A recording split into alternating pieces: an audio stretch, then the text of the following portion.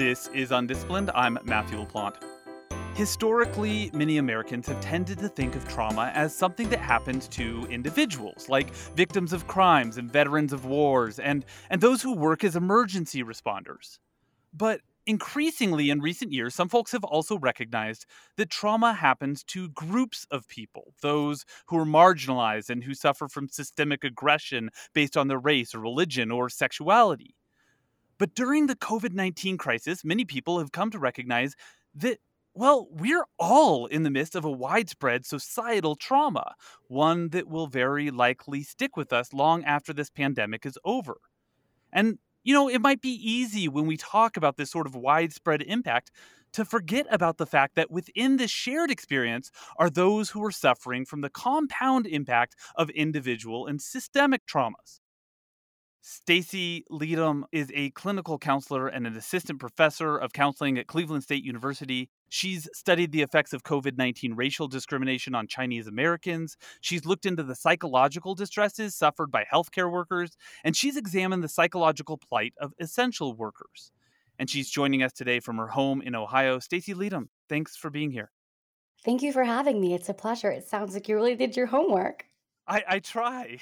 Um, hey, listen, even if someone was pretty naive to the idea that widespread trauma could be compounded by pre existing disparities, the early days of this pandemic in the United States created some pretty heinous examples of how racism was going to make this experience harder for Asian Americans. Do you remember when you began to see these reports of Asian Americans being confronted with racist aggression related to the virus?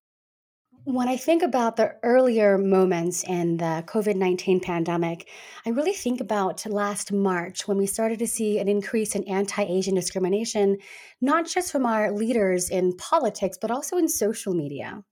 So we were seeing a lot of rhetoric that touted COVID-19 as the China flu or the Wuhan virus. And this really perpetuated xenophobic or sinophobic, which is hatred against Chinese individuals, language that was used to bolster further acts of anti Asian discrimination and violence. And so it was like the social media, like the canary in the coal mine for what was about to happen? I think so. When I think about Facebook and Twitter and Reddit, it really represents a microcosm of how a smaller subset of Americans feel. And so you can typically see, in my opinion, the trends that may happen across sociopolitical climates based on what we see on social media. And it's not a 180. You were already writing about people in trauma, but you really quickly moved your research, which was very, very focused on survivors of sexual exploitation, to this issue. Yes, yeah. So I am most well known for my research in human sex trafficking. And right around March, again, seeing all of the hate crimes, the anti Asian discrimination in the news and politics, really everywhere. I was, as a clinical counselor, trying to find something to work with so I could support my community. And when I dove into the literature, I was really surprised to find that no one had done the work yet. No one had done any research or any writing on the negative effects of anti Asian discrimination following COVID-19. And as a foreign born Filipina and Chinese woman, I just couldn't stand back and wait for someone else to do the work. So I rolled up my sleeves and did it myself. Okay, I love the fact that you said nobody had done this yet because this was in April of 2020 that you were on top of this. So COVID hits the United States, in February, March of 2020. By April of 2020, you have published on this issue. I admittedly had a bit of luck on my side, or if you can call it luck. My partner is a frontline healthcare worker, and so he moved out when he started seeing COVID-19 patients. And so I had, all day and night to write. I didn't have to feed another human or take care of another person. And so I wrote that first article about the effects of racial trauma in Asian Americans following COVID-19. I wrote that bad boy in 48 hours. I want to get to that bad boy as you say in a second here, but I want to come back to this thing. Your partner was a healthcare worker, and so Mhm. your partner moved out. It must have been hard to lose that support structure for both of you, I would assume, in the midst of, everything exploding. Yeah, it was challenging because I was already really nervous to go to the grocery store. I had faced my own experiences of discrimination and verbal assault at the gym and at the supermarket. And so my partner now had to drop off groceries to keep me safe. And yeah, so we made it work. He's back home now, and it's wonderful to have him back in my space. Can we talk a little bit about those experiences? Are you comfortable sharing those? Absolutely. I think it's important to put a voice and a story to our experiences. Tell me about what happened at the gym. So it was leg day, can't skip leg day, and I was between machines, and this gentleman came up to me. I have year-round allergies, and I must have coughed or cleared my throat. And he looked me in the eye and he said, "Why don't you take your Kung flu back to Wuhan?" And he just it really just shook me. I couldn't imagine that he was saying it to me, and I remember just feeling really hot and frozen in place. I didn't quite know what to do or what to make of it. Did you suspect at that point, early into this pandemic in the United States, that you would be subject to something like that, or did it feel like it came out of nowhere, or maybe both? I think on some level I had expected it. I didn't expect it as soon as it happened. If you think back to what was happening last spring, we were in the midst of a lot of socio-political charged stories, including the George Floyd murder and the Black Lives Matter movement. And so there were so many other things going on, and I was kind of lost in all of it. And so I think I was just kind of shell shocked when it came together. In this first paper, and again, this was back in April of 2020. It's almost hard to think about how different the world was back then, and how both little we knew and also how little we had been affected so far. Most of us had been affected so far by this pandemic. But you were already thinking in terms of how this long term was going to compound people's psychological states. You wrote that many Asian Americans were already suffering from racial discrimination and xenophobia and microaggressions. So they wouldn't just be facing the pandemic like everyone else was going to be facing the pandemic, but they were going to be facing this trauma on top of systemic racism and also these acute acts of racism like what you felt at the gym. That's a lot to carry. It is a lot to carry. And so I really felt this responsibility and obligation to do something to empower our community to be well and safe and healthy. And as you did, you saw this play out in mental health outcomes. Your study investigated how Chinese immigrants and Chinese Americans coped with racial discrimination during COVID-19. And specifically, you found that most of the respondents in your survey had experienced and witnessed instances of COVID-19 related racism. So this Mhm. wasn't just like a random act that you faced. This wasn't just like anecdotal evidence. It was the majority of the people who responded to your survey. Mhm. There not only a majority of them has experienced this, but you also found real measurable correlated health outcomes. Talk about that. So that study was interesting because we really focused on the experiences of Chinese migrants and Chinese Americans facing COVID-19 discrimination. And when I think about trauma, I think it's important to remember that it's not just the physical experience of it, but also the witnessing of it that can influence feelings of racial trauma. And so our study incorporated not just the physical experience, but also the witnessing of other people's trauma, either through online videos, through the news, in media, online. And so we found that just experiencing or witnessing COVID-19 anti Asian discrimination significantly predicted higher rates of depression and lower levels of life satisfaction. Just with so even if somebody didn't experience it themselves, but they're part of this community and they see it happen to another member of the community, it puts people on edge, it makes them nervous, it makes them sad, and all of those things have correlated health outcomes. Yeah, I think about the minority stress model. The more oppressed intersecting identity someone holds, the greater the stress, which contributes to things like chronic health problems, diseases, and mental health distress. So you think about an Asian American. Now, perhaps that person is also an immigrant and a woman, and someone who also may hold a marginalized gender or sexual identity. All of these things compound to influence lower health, higher rates of mental health distress, and the like. Your work has also demonstrated that it isn't just Asian Americans who've suffered from these compounding traumas during this pandemic. You've noted that people of color are less likely to have access to healthcare, less likely to be able to access vital health information in their native languages. They're more likely to work in, what we call essential jobs where just going to work confers added risk of infection. All of these things add up for these populations, even if they're not the target of acute racism, like what you were hearing from your Chinese Americans and Chinese immigrants, and like what you felt yourself.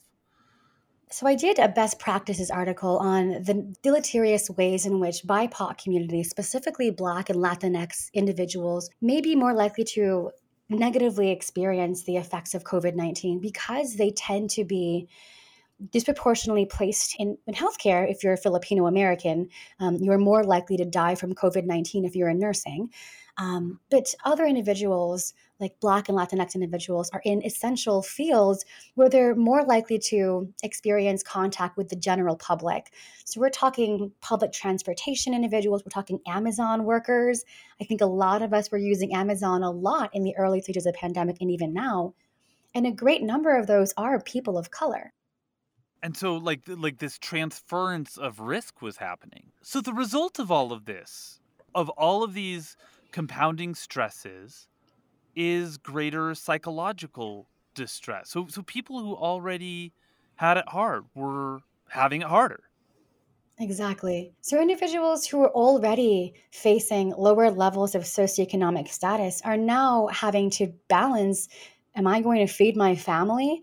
And am I going to get sick and potentially put my family at risk? So it's a really challenging place that people in combined experiences of oppression have to face. There's no doubt that this pandemic is going to be a curse that keeps on hexing us for years, for decades, really, to come. Is it reasonable at this point to assume that the long term psychological impacts of this pandemic are going to haunt people from communities of color harder and longer? I believe they will, unfortunately. I'm thinking about the influence of intergenerational trauma across BIPOC communities. I'm thinking about how individuals from communities of color are disproportionately harder hit. We're facing higher mortality rates, higher rates of illness, and lower access to important resources we need.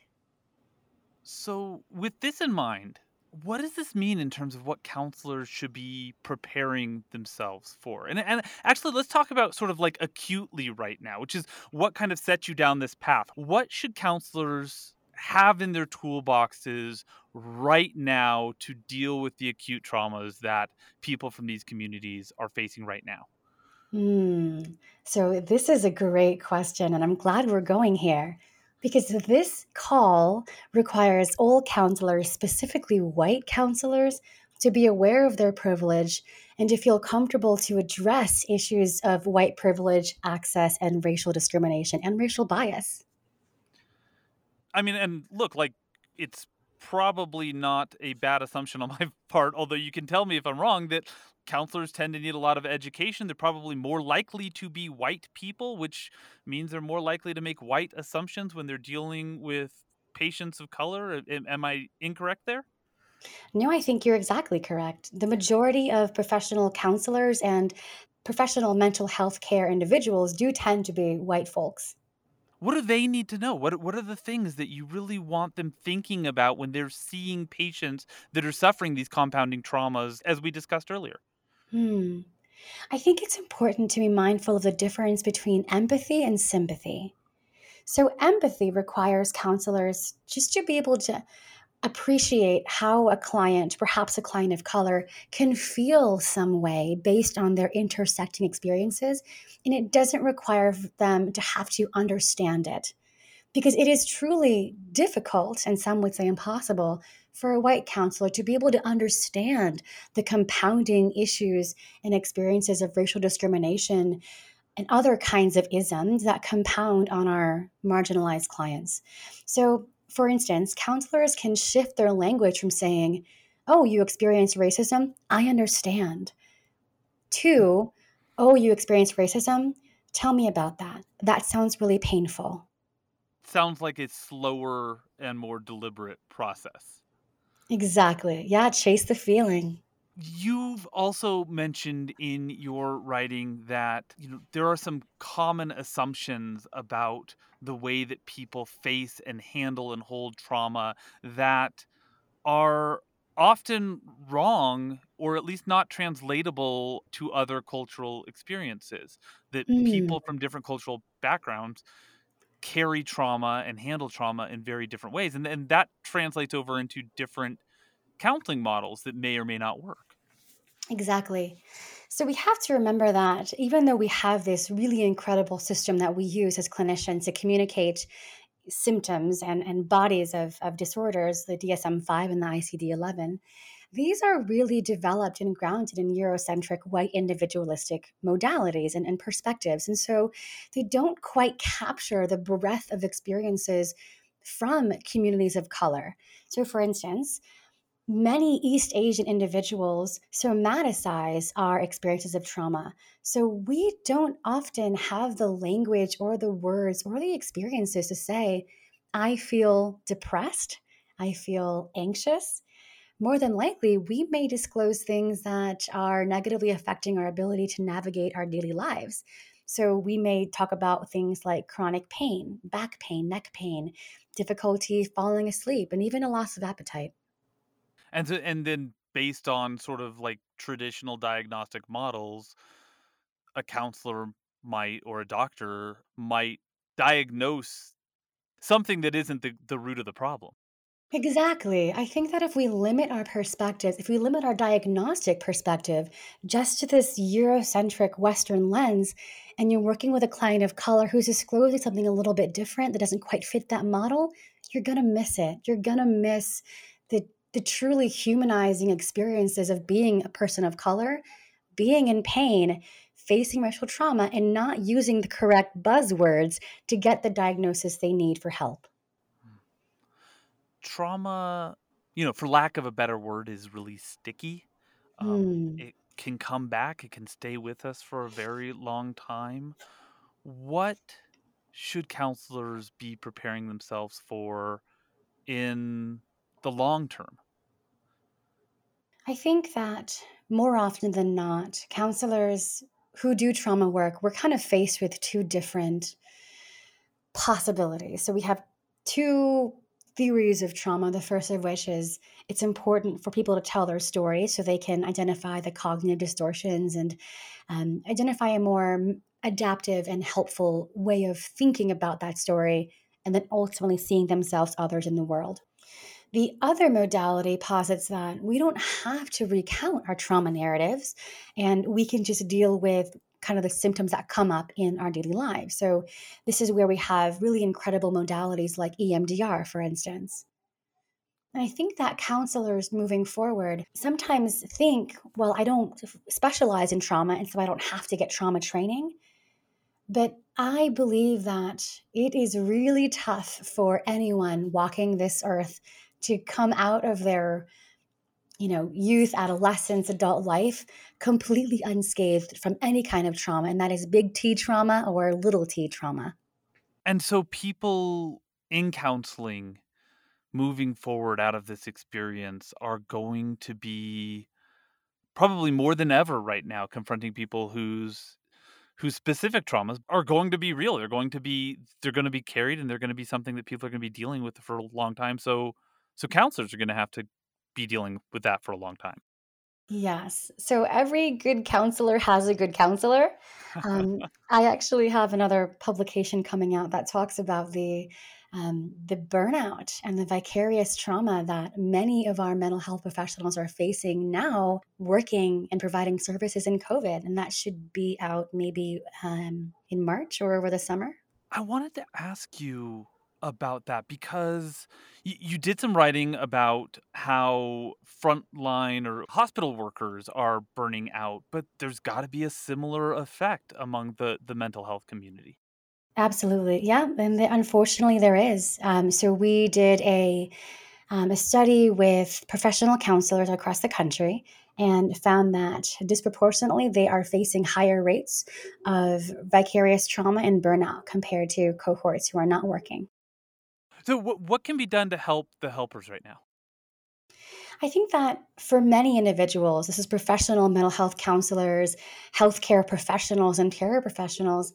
We get into this field because we care. We have this great big heart and we genuinely want to leave this world better than how we found it. And so I think it's really easy for us to put off our own wellness and our own self care. We start to think, well, I can do this thing for myself tomorrow or on the weekend or at the end of the month.